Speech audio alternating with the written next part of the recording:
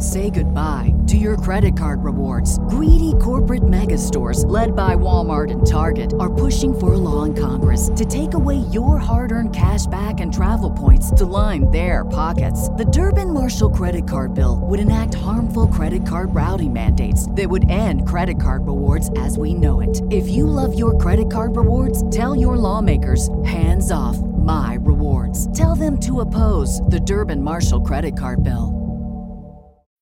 When you need mealtime inspiration, it's worth shopping Kroger, where you'll find over 30,000 mouth-watering choices that excite your inner foodie. And no matter what tasty choice you make, you'll enjoy our everyday low prices, plus extra ways to save, like digital coupons worth over $600 each week. You can also save up to $1 off per gallon at the pump with fuel points. More savings and more inspiring flavors make shopping Kroger worth it every time. Kroger, fresh for everyone. Fuel restrictions apply.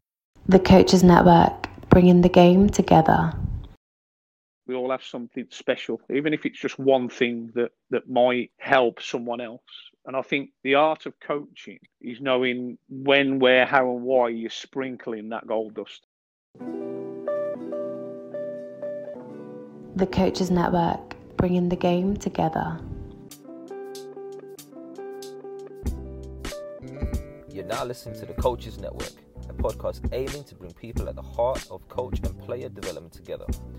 My name is Coach Yas, a UEFA A licensed, FA Advanced Youth Award and FA Goalkeeper B licensed coach. With over 10 years of experience working in youth football from grassroots right through to Premier League academies. I'm currently operating as an affiliate tutor for the FA alongside working towards a Masters in Performance Football Coaching. Today I'm going to be joined by my co-host and the Coaches Network analysis specialist, Coach Ben. Ben is a UEFA A licensed coach who holds an FA Youth Award and a Masters in Sports Coaching, with 10 years of experience including working across the male and female youth development pathways, alongside a vast experience on individual, player and team performance analysis. And as part of our Insight series, we'll be joined by a range of individuals working across multiple disciplines within the coaching world in order to explore their journeys and dig deeper into their experiences, so that we can leave you with some golden nuggets to help you reach your full potential. Right, guys, welcome back to another episode of the Coaches Network. My name's Coach Yas, and today I've got a very special guest with me. Today's guest is Tony Elliot. Tony is the head of goalkeeping for Birmingham City Women's, as well as a couple of roles that he's got within the FA that we're going to delve into later in this conversation. Good morning, Tony. How are you? Morning, mate. Yeah, I'm great, thank you.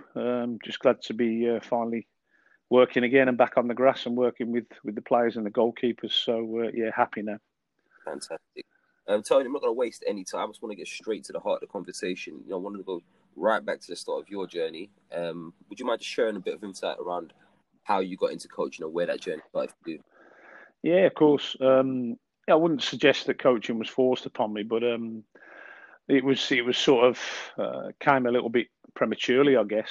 Obviously, I was a professional goalkeeper for nearly 14 years across 6 clubs, representing my country. Schoolboy and youth level up to the age of under 19. Went into the pro game, and then unfortunately I got injured when I was 30.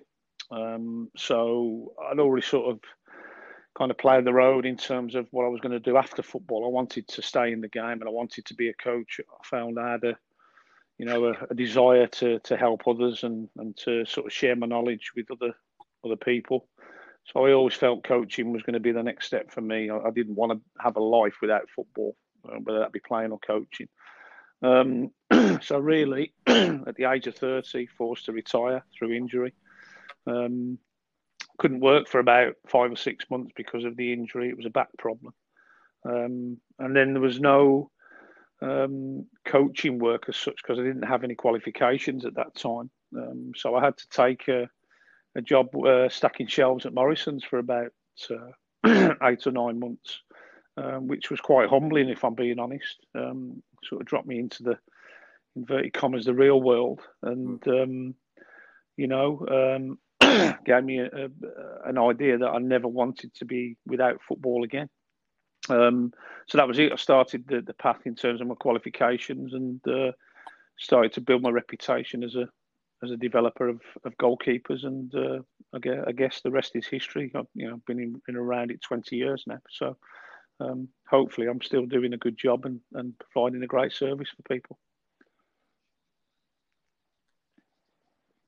and I'm sure you are. I want to kind of just touch on a few things there. Obviously, being a goalkeeper, is almost probably seen as the natural progression to maybe go into the goalkeeping coaching side. Have you ever considered coaching on a more generic level, working with squads and groups of players as opposed to the goalkeepers, or has being a goalkeeper kind of just driven that? Yeah, no, I continue obviously that journey, I consider myself a coach, a football coach that specialises in goalkeeping. As a coach, I've had to sort of take a dual path, I guess, with my path, having now worked across 7 formats of the game, men's, women's, futsal, the different formats of the disability game. I've sort of had to upskill myself and educate across many different pathways. So, as I say, from mainstream football, obviously I had to get my qualifications in sort of the outfield aspects before I could then jump over onto the goalkeeping specialism side of it. So I've done that, and then obviously I've had to gain the top qualifications in futsal to enable me to be a coach developer. But then also learn and understand the role of the coach in the disability formats and take the disability qualifications. So, in that sense, in terms of my CV, I've got many qualifications across many different formats, and that's helped me become the diverse and I would like to think forward-thinking coach that I am today. You talked about diversity, and I want to go into obviously some of the stuff you're doing in terms of disability football at a later stage, and obviously touching on the futsal as well. I just want to start by looking at your current role, and obviously with Birmingham City Women's. Maybe just try and get a bit of a picture of how you've ended up in that role and where your first steps kind of. Yeah, of course. I mean, just going back to what we just talked about there. We were talking about the sort of utilising and using your skill sets. In the I would suggest the role of the goalkeeper coach in the modern game is very different to what it looked like maybe, 20, 25 years ago. We're now, not just the individual that stands in that old place that they used to call it compost corner and just works with the goalkeepers until the coach is ready for them to join in with the rest of the group. We're now very much part of and integrated in the support, the staff support group for the squad, for the team. Not just developing the goalkeepers, but also having the understanding of the game and the skill set to enable us to link in and work with the rest of the group in order to support the head coach, assistant coach, and therefore develop the team in readiness for anything that's coming in terms of game situations. So we are very much now a multifunctional individual. We're not just the developer of the goalkeepers. We're now we're very much an integral part, an important part of the staff group, and I've held positions, not just as a goalkeeper coach, but as assistant coach, even head coach when I was working with the England Women's Deaf Futsal squad. So it's given me great opportunity to work not just as a goalkeeper coach, but also to gain a broader understanding of the game itself, depending on what format that is.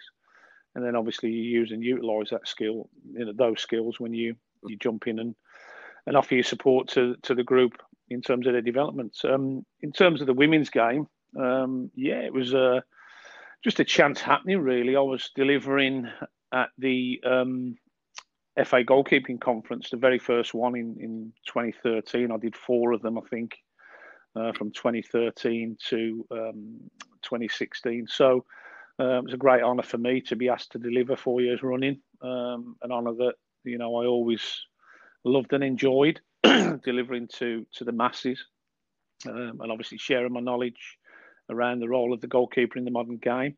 But at that particular conference, the then England goalkeeper coach Lee Kendall approached me after the delivery of my session, and he asked me if I'd be interested in joining him and linking in with the national setup. And it was a no-brainer for me, to be honest. I was already involved around futsal and I think the England CP squad at the time. So for me to be asked to then sort of work at a national level in the women's game was just another fantastic honour that was going to be bestowed upon me. And I'd just like to think it was offered and given to me purely and simply because I have that ability to care and share for others, to deliver when under pressure, but obviously to deliver the right information in terms of detail and processes. So it caught Lee's eye. He offered me the opportunity to work on a part-time basis with some of the youth squads within the women's game, and that was my first contact. So, and as I say, the rest is history now. I've been in and around it, 7 years now, so across different guises, and still thoroughly enjoying it. So, just moving into your current role now, obviously, with Birmingham City Women. No, it's classed as again. Role, I'm not on a full-time contract. I'm on a contract to services. So, but although it's not full-time, it feels like full-time sometimes with the amount of work we do, both in-house and at home. As I said, it's not just about the work we do on the grass with the goalkeepers. It's also around analysis of opposition, set plays, and various other things. So, although it's not a full-time position, it is, at times very intense, very involved. But again, I love that multifunctionality of it. Not just working on the grass or working with the keepers, but also focusing on other aspects of the game, and in order to support the head coach and her staff, as we move into game by game on a weekly basis. Fair enough. And then just on, just to kind of give a bit more insight around that, would you mind sharing a bit of detail so around what we basically structure our week. We play on a Sunday. So obviously our game day is Sunday, not Saturday, like in the majority of the men's games. So we play on a Sunday.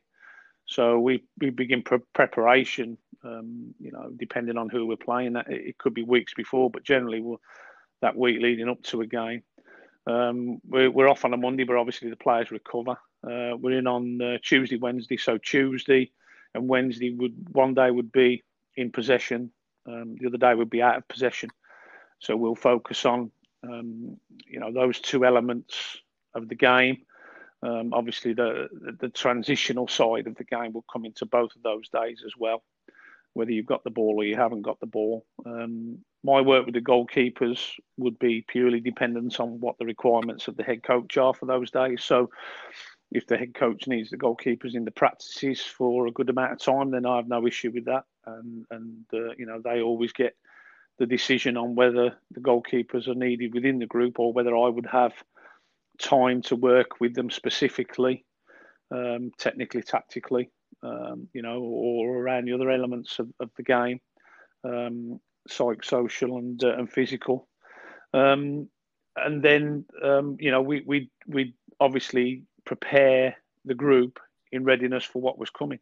We're off on a Thursday, back in on a Friday. So on a Friday, again, it would generally be a little bit of a mixture, really, of going through those different aspects of the game. We'd look at set plays as well and things like that. And then Saturday, we'd be in, and it would generally be just, any final sort of bits and pieces that we need to go through in readiness for the game on the Sunday. We're not in for long on the Saturday.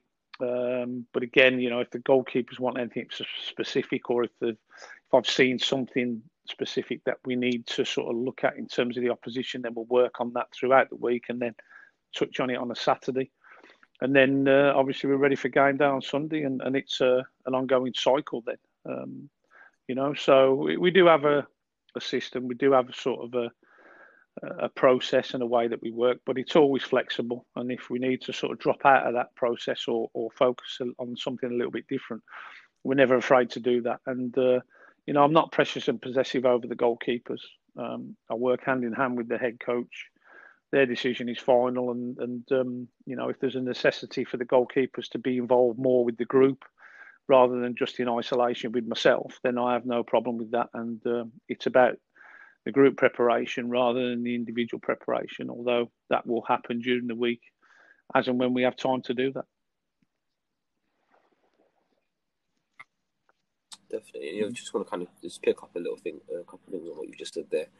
Linking back firstly to, I guess, the needs of the group, and obviously the head coach maybe having a say in terms of what's needed. Obviously, linked to your last point there about the goalkeepers in isolation. How, would you mind just going into a bit of detail, just maybe sharing your thoughts on the importance of goalkeepers and as well as the goalkeeper coaches being integrated into that overall group process? Because I've had experiences in the past as a goalkeeper coach myself, and I'm sure there'll be many listeners who have been in the same position or who have not and maybe don't already understand in that side of things. You might just go into a bit of detail and, again, like I said, your thoughts on I think it's massive. I think it's huge now. The goalkeeper plays such an important part in the game now, and obviously the higher level you get, the more involved they are and the more important and integrated they are in gameplay.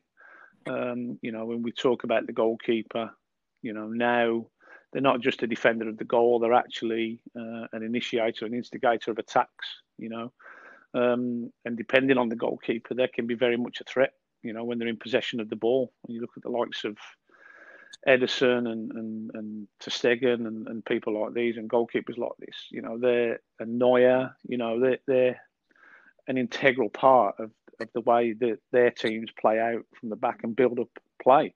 So how are they going to learn that and understand that if they're not integrated into team practices where they're actually working on those patterns, So yes, we need to develop them individually. Of course we do. I'm not saying that that's not the case, but every goalkeeper is different. Every team's philosophy and way of playing will be different. And it's how the goalkeeper is integrated into that philosophy that determines then how, as a goalkeeper coach, you need to A, develop them, but also B, understand when, where and how to integrate them into practice, and working hand in hand with the other members of staff in order to develop your practices through the week for the betterment of the group. And that's how I see it working now. So for me, the days of, the goalkeeper coach every day going out with the goalkeepers for an hour and a half and,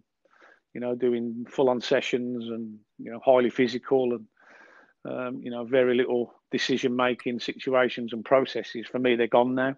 And I think we have to loosen the reins a little bit. And as I say, not be as precious and possessive over our goalkeepers. They're not our goalkeepers. They're the team's goalkeepers. And, at the end of the day, I'm answerable to the head coach. So, I'll give my thoughts, my ideas, my rationale for certain things if we need to work on them. But ultimately, the head coach will always have the final say, and I'll listen to that, buy into that, and make sure that I do what I can to support them in terms of getting the team ready for the next game. Brilliant. Just talking there about the head coach obviously having the final say and whatnot. In terms of the content of your sessions now, obviously working at a senior level, there's a lot more obviously focus around the performance end of things rather than. So how does a goalkeeper coach at a senior level, albeit female or male, look at devising a program or a scheme of work for those goalkeepers? Obviously, there's things that will happen throughout the season, over the weeks, throughout games and whatnot that might alert your attention to certain areas that might need to be considered. However, it would be fair to say that you've probably got some sort of structural plan in place that kind of of course. Every goalkeeper that I'll work with will have their own IDP, individual development plan, or program, whatever you want to call it, that I will work to. So, we'll set out certain parameters and then targets, goals that each individual will try to work towards. If there's a certain element or aspect of their game across the 5 elements, I've already mentioned those, then, we'll look at that. We'll make sure that we update that. And, obviously the goalkeepers will review their IDPs probably every 6 weeks. I mean, we'll work from the weekly, but I'm not again too overzealous with forcing that kind of thing on the goalkeeper. Some really enjoy that part of the game, some don't. So it depends on the individual you're working with, but that we'll have their own individual development plans that we'll work to, and within that, there will be a syllabus of sorts with a practice curriculum attached to that.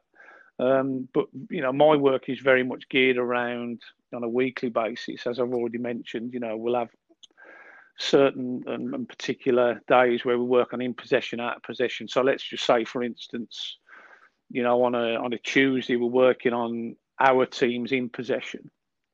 Then my work with the goalkeepers, whatever time allotted that is, would then befit what we were working on in terms of our in possession stuff. So it could be, for instance, that we're working on playing out from the back and building the play. Well, obviously the goalkeeper is integral in that, and they're going to play a big part. So it would be naive of me, if we were going into that and spending most of that session, however long it is, an hour and a half, 2 hours for the whole group, if we're working on in possession, it would be crazy of me just to go for let's say I'll get the goalkeepers for 45 minutes, and I just spent that 45 minutes working on shot stopping and dealing with balls from wide areas, because then that wouldn't equip the goalkeepers in readiness for what they were going to go into next. So my work for that 45 minutes or however long it is would link to what the goalkeepers were going to go into within the next stages of the practice with the group. So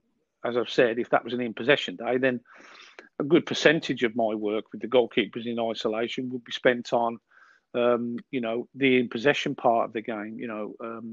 Their passing, their range of passing, could also be working on throwing. But within that, we'll sort of have a transitional situation. So there might be a situation where we might work on handling or shot stopping and so on, but then definitely immediately once the goalkeeper's dealt with the ball, if they secure the ball, then we'll be looking for a transition. So can they play out quickly? Can they hit certain areas?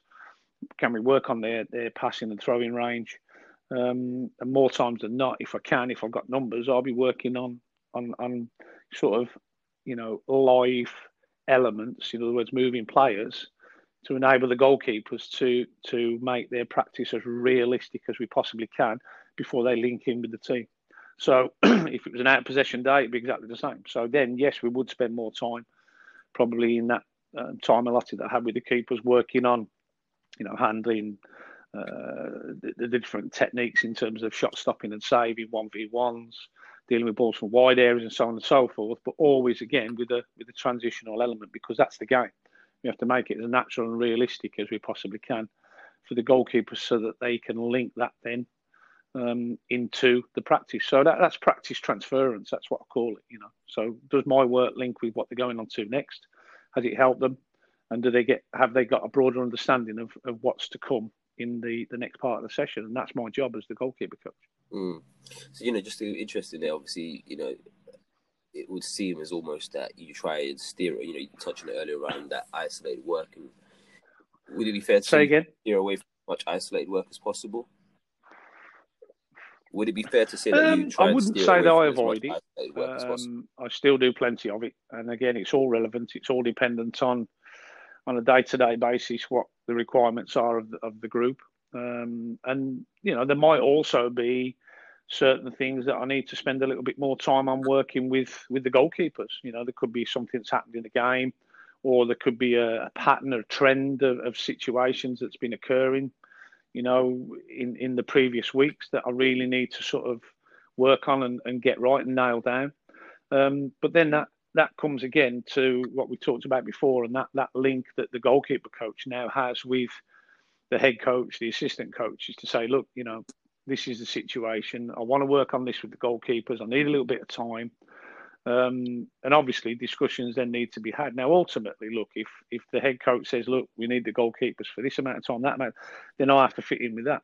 Now, if I have to go outside of the planned session time and do a little bit extra, well, then nowadays I have to speak to the sports science side of our staff group, because they very much, I wouldn't suggest control what we do, but they have a massive say on loading and timings, when we're going into training sessions. So then I'd have to link in with those individuals, the medical side of the staff group, to make sure that we don't load the goalkeepers too much, and tire them out, in order to make sure that they're at peak levels moving forward on a daily basis. So without those links, it's impossible to work, and that now is the way the modern game is. There's not just one or two people. There's a multitude of people that have to be involved in the design of your sessions, your practices, and I'm talking at top level, of course. At grassroots, it's very different, but this is the process now. So, and we have to be able to understand each other's point of view. Sometimes, you won't agree, and you have to try and find that happy medium. And that's about connection. That's about building relationships, but having an understanding of what each other's requirements are in order to make sure we find that balance to make sure the players are prepared and ready to go and play games. I just want to kind of, move on to your current roles now. Obviously, you talked there in brief about your role with Birmingham City. Obviously, you've got a couple of roles with the in terms of the deaf and blind squads, and also you work within the futsal area. Just want to kind of get a bit more insight around that. So, what is that like working in England deaf and blind squads? Obviously, completely different, I guess, individual needs of the players than what you may be facing or dealing with. Of course. Over at Birmingham City with the women's squad. Would you mind of insight around that and some of the challenges that you face in that particular role? Yeah, of course. I mean, first and foremost, it's an honour to be asked to represent your country. Not for me, not just across one format of the game, but 4 or 5 now. In women's football, in blind football, deaf futsal, cerebral palsy football, 7-a-side. So, working, within those formats of the game, definitely challenges you as a coach. Each format is different in its own way, whether that be, men's deaf football is 11-a-side, women's deaf futsal is obviously a goalkeeper and 4 players on an indoor futsal court. Men's CP, cerebral palsy football, 7-a-side, with slightly smaller goals on a smaller pitch. So, but also, again, blind football. So you've got a fully sighted goalkeeper working with totally blind players on a pitch where we have boards down the side. We have a restrictive area where the goalkeepers can and can't go.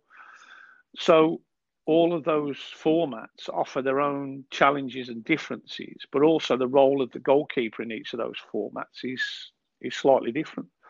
And that's down to the disabilities. That's down to the laws that govern those individual formats. So, I can't just go with a goalkeeper coach's head on and say, right, we'll just do a generic goalkeeping session that will fit every one of those formats. It won't.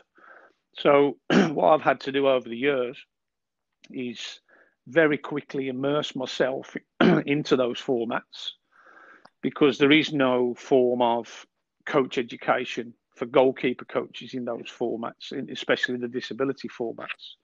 In futsal, there was nothing when I first got involved. I've then, over the years, created and delivered a goalkeeping program and the player pathway, and obviously through the coach's pathway now, that enables a better understanding of the role of the goalkeeper in futsal and specific skill sets they need.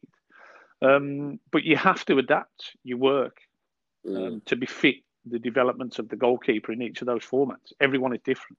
And also, when you're working with, say, for instance, a deaf goalkeeper, obviously communication becomes very difficult and so on and so forth.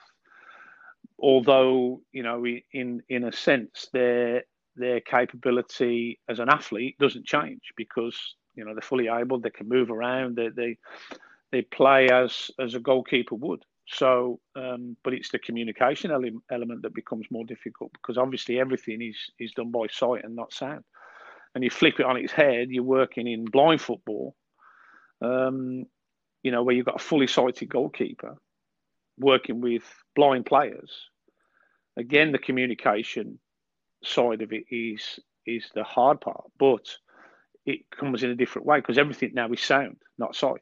So, but also as a coach, I have to adapt my way of coaching to befit the format that I'm working in. So, the way I would work with deaf footballers would be different to the way I work with blind footballers, and so on and so forth. Then you've got the different formats of the game. So, the laws and the rules that govern each format are different to the other. So imagine the differences that you're having to face each time you might drop into a session. So literally in 1 week, I can be working with, 11-a-side women. And then the next thing, I'm doing a blind football squad camp. So, and then the next week, I could be working in a deaf 11-a-side camp. So you having that capability to adapt, to change quickly, to look at the specifics of that format and the role of the goalkeeper within that format, but then design and organise practices that befit those formats is highly challenging. And it takes a certain skill, a certain level of understanding, and years and years and years of practice. It's not just a click of the fingers and you can do it. No, you can't. You have to understand the formats. And that's what I've done. When I've moved into each format, before I've even got to the camps or to my first contact with the groups, I've gone out of my way to immerse myself in as much learning as I possibly can and finding different sources, whether that be on the internet, whether it be speaking to coaches that worked in the formats previously, whether it be going and watching games, within those formats. It doesn't matter. As much learning and understanding and upskilling that I can gain before I actually move into that new format, for me, that's massively important. So I've got some kind of idea before I even move into it, and that's the way I work now. I always do my due diligence and make sure in everything I do, I'm sort of covered. I look at finding as much information as I can about everything that I do and that I go into and that I move into, and that helps me massively moving forward. Brilliant. And just touch on, develop on that further. And obviously working in the range of roles, what would you say that's taught you about in terms of leading others? Yeah. Obviously you've worked a range of individuals roles, working across all the different formats of the game. What would you say maybe the most important? Yeah, I think, we talk about leadership. For me, yes, that's an important sort of facet of us as coaches. But for me, I'm all about collaboration. I think sometimes we can have a leader, but that might not necessarily be the right person or the right individual. I think, but if you share the processes, I think you get a much stronger, a much informed outcome, because you've got more opinions, more knowledge, more understanding, more information to share. But in terms of for me, what those formats have taught me is about collaboration, is about connection, is about understanding other people, is about having a little bit of empathy, and also humility, and just knowing that we're not all in a lucky position to be able to do what we do. Some people find the challenges in life really hard, but they find a way to battle through that and to manage difficult situations and adversity, and to be able to then go and perform and do something that they love doing. Obviously in our game it's football, but we all get challenges in life. But I think one facet of leadership is being able to show others that through adversity, through difficulty, we can achieve anything. And I think my story might be a little bit around that. I've never had anything given to me. I've always had to to fight for what I've got. I've always had to work hard for what I've got, and the hours I've spent, driving, traveling, working, courses, phone calls, so on and so forth. For me, that all shows leadership, because I'm Save big on your Memorial Day barbecue, all in the Kroger app. Get half gallons of delicious Kroger milk for $1.29 each. Then get flavorful Tyson natural boneless chicken breasts for $2.49 a pound, all with your card and a digital coupon. Shop these deals at your local Kroger today, or tap the screen now to download the Kroger app to save big today. Kroger, fresh for everyone. Prices and product availability subject to change. Restrictions apply. See site for details. want to be a driver. I want to be, a guider and a helper of other people.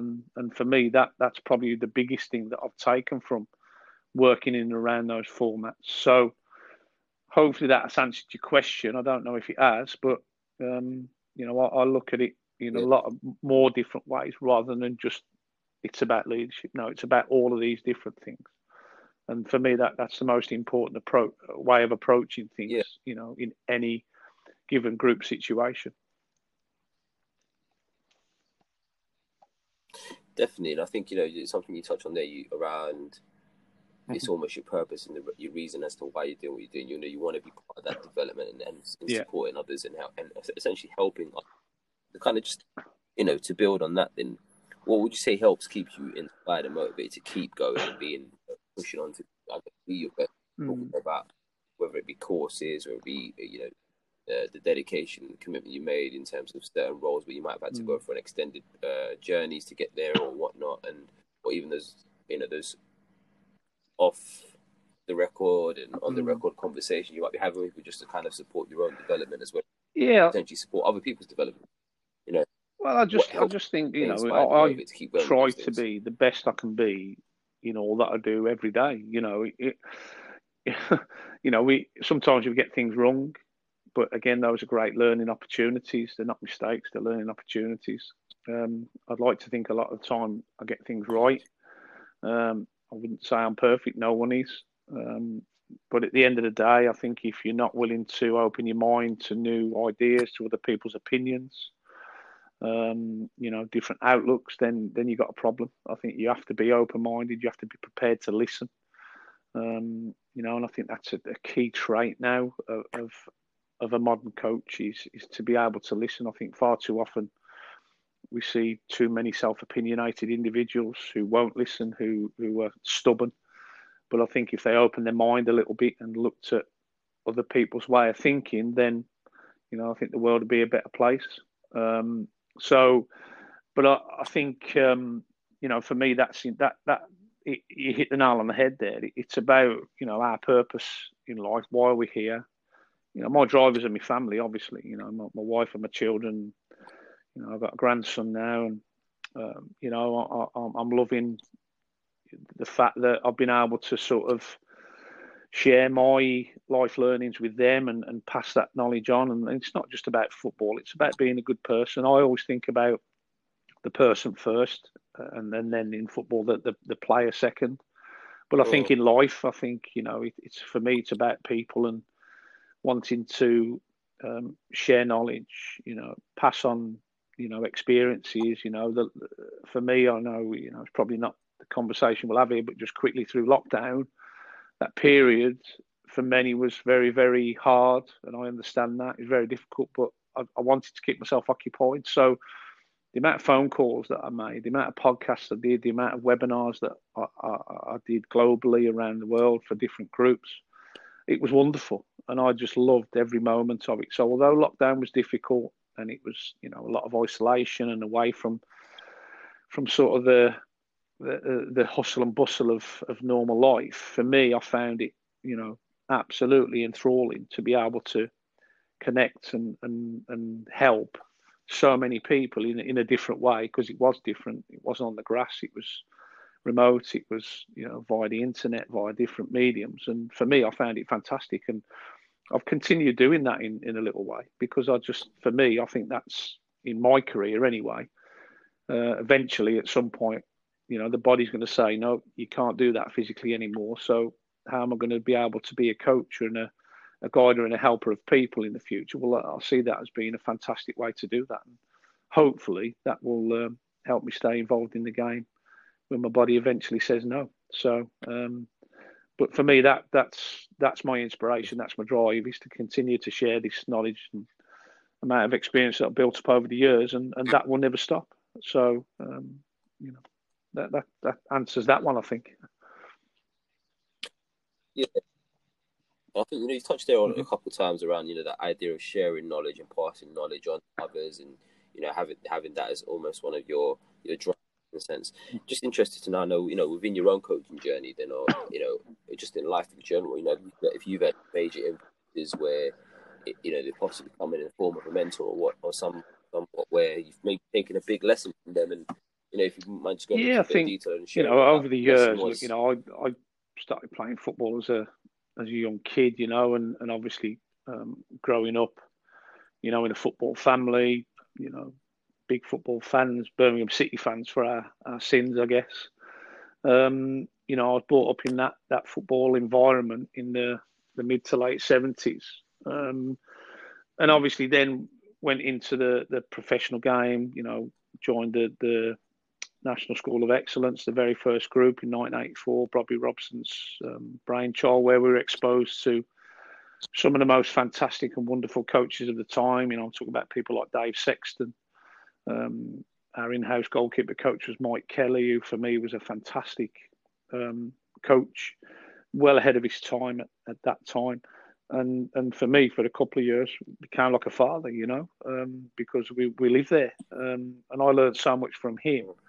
And then obviously, we were exposed to some fantastic coaches that were involved in the FA at the time. I'm talking about the likes of the great late Dick Bate, who came in frequently to work with us. I'm talking about coaches that I worked with at club level as well. Mick Wadsworth, for one. I played for Mick at Carlisle and Scarborough. A fantastic coach in his time, and still, very much to this day, working around the game and helping others.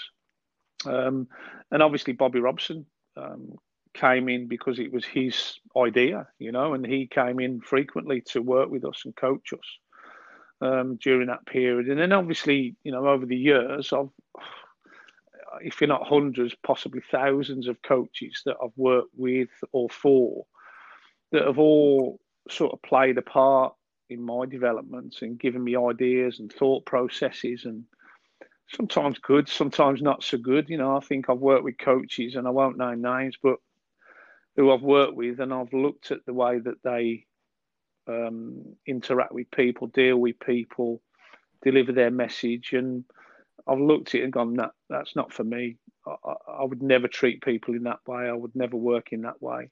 And then there's been others that I've been around who just blow your mind, and to name names would be quite difficult. I've named a few of my early years, but more recently I've worked with a wonderful friend of mine who I guess he's globally recognised now with his work around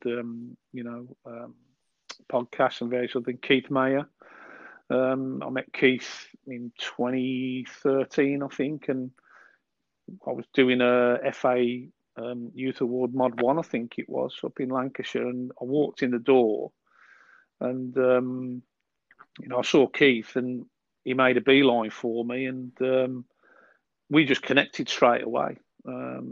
Neither of us have got any hair, so that was a link straight away. We're both follically challenged.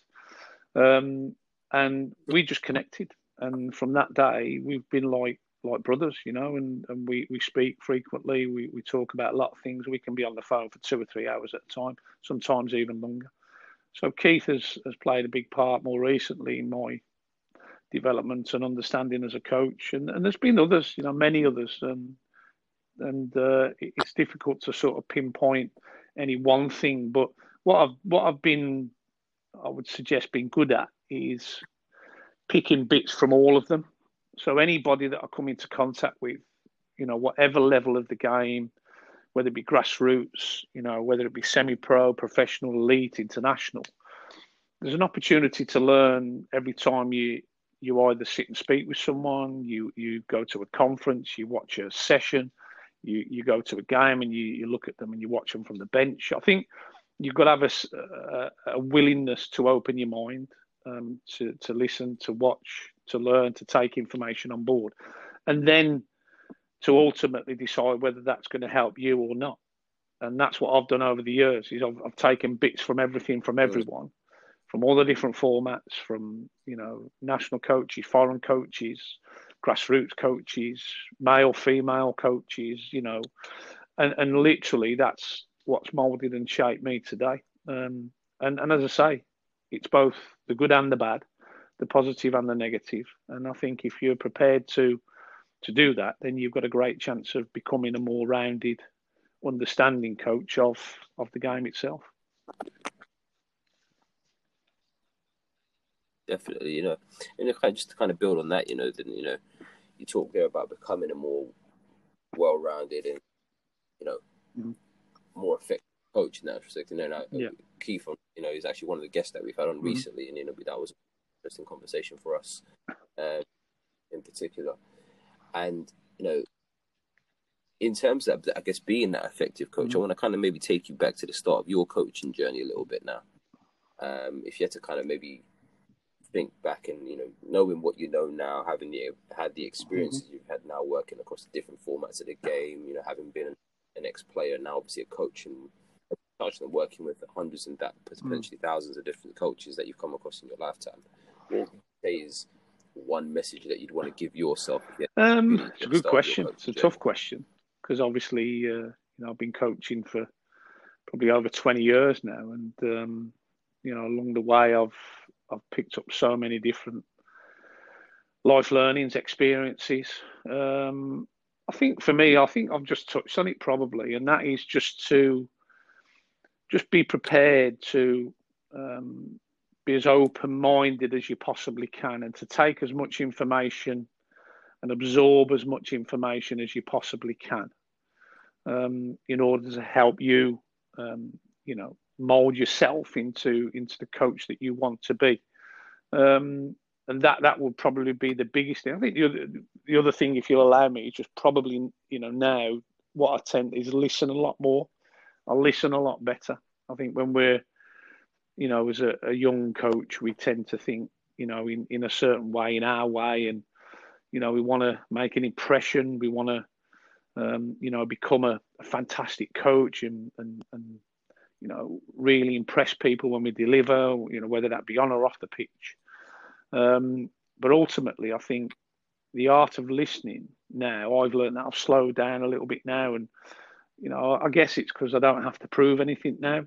My reputation is there, and I've worked hard to develop, people across many years now. And what I find now is that I do tend to listen to others' opinions a lot more, and listen to what players are thinking a lot more, and just allow them to talk and to give their opinion before I then make my own judgments or opinions on things.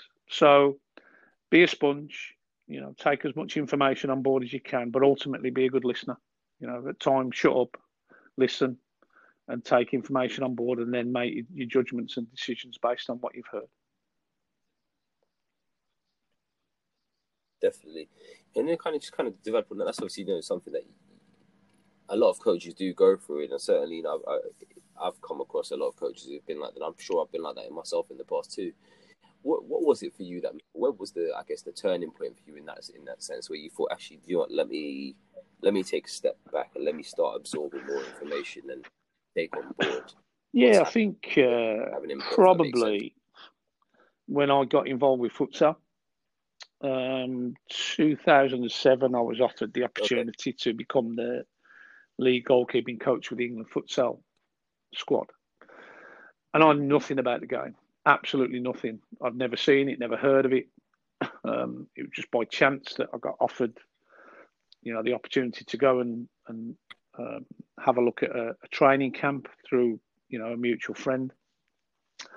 And ultimately, I walked into a world of unknown, and there was no way that I could go into that all guns blazing. We do this, we do that. No, because I knew nothing at all about the game. And what I had to do was basically just totally immerse myself in the game for months, probably a couple of years actually, before I started to understand the actual complexities of futsal. But to enable me to do that, I had to listen, I had to watch, I had to observe, I had to step back, because there were people involved in the game that knew so much more than I did. And that's when it clicked. And that could be around any format of the game, any level of the game. You know, I am an A licensed coach, in terms of my goalkeeping, UEFA A. But I could go and watch a grassroots game and watch a coach working with a group of under-8 players. And I can learn so much from that coach. And that, for me, is the most humbling thing in the world.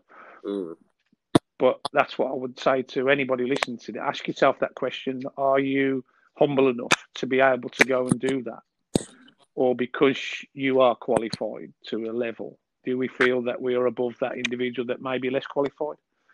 But if we opened our eyes and opened our ears and listened and watched some of the wonderful work that goes on, below us, if I use that term, then it might make us a better individual as we move forward through our journey. And for me, that's where a lot of my learning has happened. But without that experience of happening in the futsal, I would never be that way now. So for me, that was a fantastic opportunity, not just to go in and work with a national group, but to obviously suddenly go, I don't know this. I've got to watch, I've got to listen, I've got to learn, I've got to do it quick.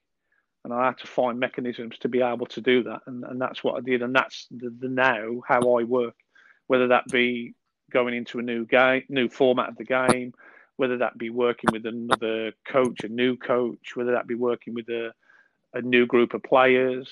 It doesn't matter. That's the way I now do my work. And for me, it's now stood me in good stead, that learning experience that I had back when I first got involved with futsal. You kind of just, you talk there about a lot of the stuff that you've, observed and why you've, I guess, adopted that approach now. Now, you mentioned obviously 20 plus years of coaching, obviously, and prior to that, playing career as well. Just curious to know, and I'm sure you've got one. I think everyone does to an extent. What would be maybe one of your biggest bugbears or pet hates when it comes to coaching? Do you know, it's a difficult question to answer, because as I've already mentioned, you could see what we would perceive to be the worst coaching session delivery ever, but I could still learn something from it. And that's, I think, for me, that's the way I approach everything, not just in football or sport, but in life. I try not to be judgmental. I try not to put others down. I try to always have a positive attitude and a way of thinking that from any situation, there's always a positive that can come out of it. So I think if I looked at, for instance, some of the stuff that goes on social media, some individuals and groups that now put things out there that I could easily look at and go, wow, I'm not sure that's for the betterment of anybody that sees it. But ultimately, I look at it and I go, okay, that's your interpretation of what you're seeing. I probably wouldn't use it in that way, but then I'll try and find an understanding of why that's being done in that sense. And ultimately it will help me in one way or another. I'll either look at it and I won't use it because I know that it wouldn't help me or the people that I work with, or I'll look at it and go, right, I might adapt that in a different way or use that in a different way because that would then be for the betterment of those I'm around or the betterment of myself. So I've got to a point now where there's that much out there in the public domain, whether it be social media, whether it be on the internet, and there's such a mixture and diverse group of situations, whether it be practices, whether it be drills, whether it be podcasts, whether it be webinars, whether it be, visual, verbal. There's so much out there now, and at times it can be a bit of a minefield. If I was to think negatively and get upset about everything that I saw, then you'd never get up in the morning. So I try and let live and let live now, and let people do what they do. For those that are informed, for those that understand, for those that I would like to think know what they're doing, they'll know whether it's right or wrong. And it's up to them to use that in the way that they want to. So I'm kind of now in a situation where I know what I do. I know how I deliver my message. You can take it or leave it. You can like it or loathe it. It's up to you as an individual. If you think it'll help you, if you think it'll help the people that you work with, then by all means go and use it. If you don't, that's your choice. But ultimately, I know who I work with, when I work with them, the success that I have, and in the way that I deliver my message and the way that I connect and interact and work with people. It works for me. It might not work for others. Others may not agree with my points of view, but that's their choice. Who am I to dictate as to what they want to and want not to buy into and listen to, and then ultimately use? And that's the way I look at it now. So in terms of bugbears, I guess I don't have any. I just live and let people do what they do. Those that are informed will know what they want to see and what they don't want to see and use. So I hope that answers that. Fair enough. Yeah, no, definitely. And, just kind of build on that. Then, you talk there about doing things your own way, and you being, I guess, assured that that's right for you and the people that you work with. Curious to know, kind of, beyond that, then maybe what's one of the biggest challenges you face within your coaching journey? It might be something you're currently dealing with, and it might be something you've overcome already. But that's if it's not. Yeah, that's where what I've just talked about there is massively important. So it's not just about me. I'll have a view, I'll have a way that I want to input, but those that I work with will have their view and their way of working. So again, it's that finding the right way of collaborating, finding the correct way of discussing, coming to an agreement, a happy medium. Will we always get our own way? No. But then I think that's where we've got to be mature enough and understanding enough to know that, sometimes our view isn't always the best view, the right view. Others will have an opinion on it, but then not to become negative because we didn't get what we wanted, if that makes sense, and that for me, I again, I'll go back to social media. You see, things will go on social media. You'll put an informed opinion on, but somewhere along the line, whether it be a troller or somebody will come at you with a negative, and for me that's the world now. We're out there to be shot at, especially if you're working at a high level, and everybody's got an opinion.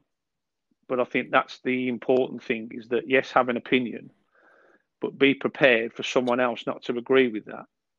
But also, for me, allow that opinion to stay. You don't have to shoot the individual down.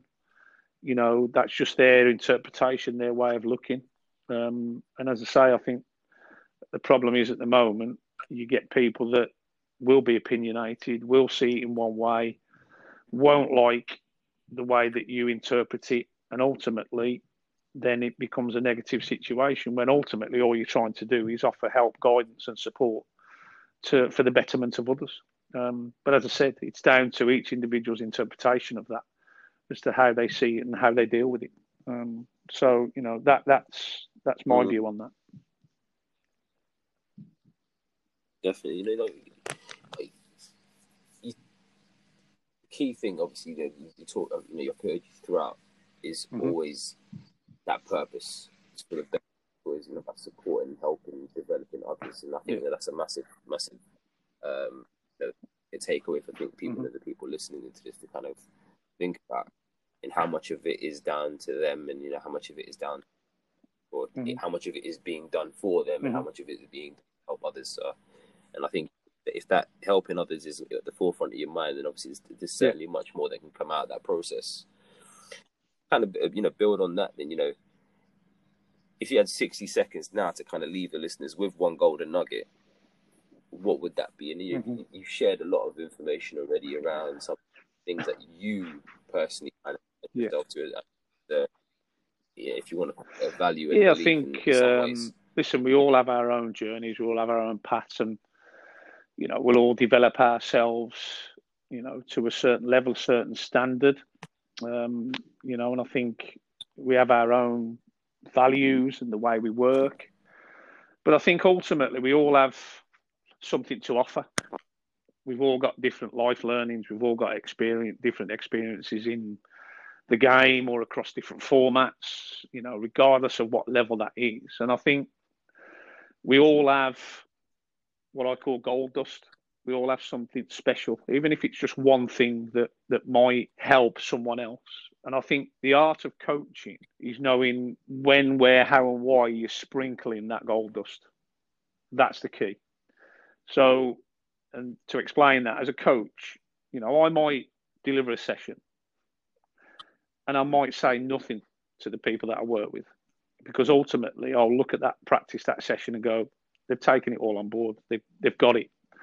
It might literally be, through a game, maybe at half time, goalkeeper comes in or players come in, and I might share one bit of information that could ultimately affect a certain situation totally. And that's just one piece of detail or one piece of information. It could be in a practice that, I want to get out 2 or 3 what you call golden nuggets. Then I'll find a way to get those out in that practice. But I think the art is knowing when, where, how, and why to sprinkle that gold dust, whether it be nothing, whether it be one, whether it be 3, 4 bits of detailed information. And sometimes, saying nothing is probably the best way, because if the individuals you're working with have got what you're trying to get across to them and they put it, into action, and they nail it and they deliver it, why do you need to say anything? For me, it's literally great, fantastic, well done, you've got it, and that's it for me. So for me, that would be the thing I'd leave you with is just recognise, when, where, how, and why to sprinkle that gold dust, and you'll learn. You'll know what I'm talking about when it happens, and that's what I would leave with you. Brilliant. It's just, you talked a lot about some of the messages that you want people to take on board, and a lot about your journey there. But currently sitting at Birmingham City as the head of goalkeeping for women's. You still got your roles within the FA, doing the stuff with the deaf and blind squads, and obviously the futsal side of things. What's next for Tony Elliot? Good question. Do you know what? I don't know. I'm not afraid, as you've seen. If anybody knows me and looks at what I've done over the last, 15, 20 years in coaching, I'm not afraid to make big decisions. I'm not afraid to walk away from something that I'm not happy with, or that I feel isn't fulfilling me enough, or for some reason isn't right for me. I'm always prepared to look at great opportunities, in order to help others, but also to develop myself and ultimately look after my family, because this is what I do. I'm a coach. I'm it's not a hobby. This is my job. This is how I provide for my family. So ultimately, I'd like a crack at a big opportunity, whether that be abroad or working at the highest level, in the Premier League or the Championship, with a really, really big opportunity. I'm not suggesting for a moment the opportunities that I've got aren't big. They are, in the context that they are. So, I love every second, that I spend working in and around the groups that I do. But we all want to strive to be the best that we can be. I believe I've still got years in me, and I will continue to do what I do on the grass physically as long as I can. And I'll still look to help and guide and give others the opportunity to learn off the grass as well, the way in which we're doing it now. But who knows? I don't know what's around the corner. It could change tomorrow. It could change today. I could get a call today and something happens. You don't know. That's football. Changes by the second. So, but I'll just keep doing what I'm doing. I'll keep striving to be the best that I can be in everything that I do every day. I'll continue to help others as much as I possibly can. I'm always open to discuss, the game or coaching with anyone that wants to listen and to talk and learn. And that'll be my mantra, moving forward. So long may it continue. Brilliant. And just as we start to wind down now, you've had about 20 years in coaching already. And I hope you get another 20. But just like when you do eventually get to that point where you call it time, what would you want your legacy to be? Good question again. Yeah, I think. Listen, all I'd want people to recognise, that have come in contact with me, is that I was there for them, that I was willing to share, what I have, the knowledge that I have, and that I was a developer of people and not just athletes. And that's the most important thing for me. We can be a great coach and we can develop the player or the athlete, but ultimately my life purpose is to develop the person and to make the world a better place by helping mould and develop and create better people. And that's what I'd like my legacy to be, and hopefully I will leave that when I go. Brilliant. So just Tony, just as we kind of finish off now, then I was wondering if the listeners did have any questions or they wanted to get in touch with you to I guess maybe pick your brains in some ways and whatnot. Yeah, I'm on social media, so I'm on Facebook and LinkedIn. Obviously, is down as my name. You'll see my profile picture of a goalkeeper coach doing what he does. I'm also on Twitter, so my Twitter handle is at TEGK1, the letter 1. Sorry, the number 1.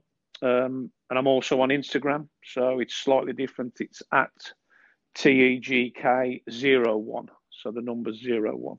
So, I'm more than happy for people to follow me and send me a direct message. As I said, I've done it all through lockdown and still continue to do that today. So anybody wants some help, guidance around, anything that we've discussed today, then please feel free to reach out and I'll do what I can to help you. And we're not going to get confused. No. Keith's better looking than me, so you'll know who's who. No, you'll be fine with that. And I'm sure Keith would love that compliment I've just given him. But he knows the truth. And if you ever speak to him again, just ask him about my right zinger. So I'm a right foot. So he was at the receiving end of a side volley many years ago that whistled past his ear, and he's never let me forget it from that day. So we've had some great times, and I'm sure we'll have plenty more to come. Well, there you have it, guys. Another edition of the Coaches Network Insight Series, where we sit down with experienced individuals across the multiple disciplines within the coaching world, hoping to explore their journeys and key insights in order to package away some golden nuggets that you can apply to help you reach your full potential. I've no doubt that you've enjoyed today's episode as much as we have, but I just want to say thanks again for tuning in. The support is much appreciated. Please do get in touch with us and today's guests. Let us know where you're listening from to share your thoughts, views and key takeaways from today's show, along with any suggestions you may have for guests or future topics on the show that you'd like to hear discussed. Ultimately, guys, the show is about yourselves. The content is for you, and we just want to continue to create that great content. On that note, get in touch with us on Instagram at The Coaches Network and on Twitter at The Coaches Net. And if you want to touch base with Coach Ben, he's available on Instagram and Twitter at FocusBXN. Lastly, guys, keep an eye out on our socials for the latest updates and announcements for upcoming guests and discussion topics with the panel. And until next time, guys, take care. The Coaches Network, bringing the game together.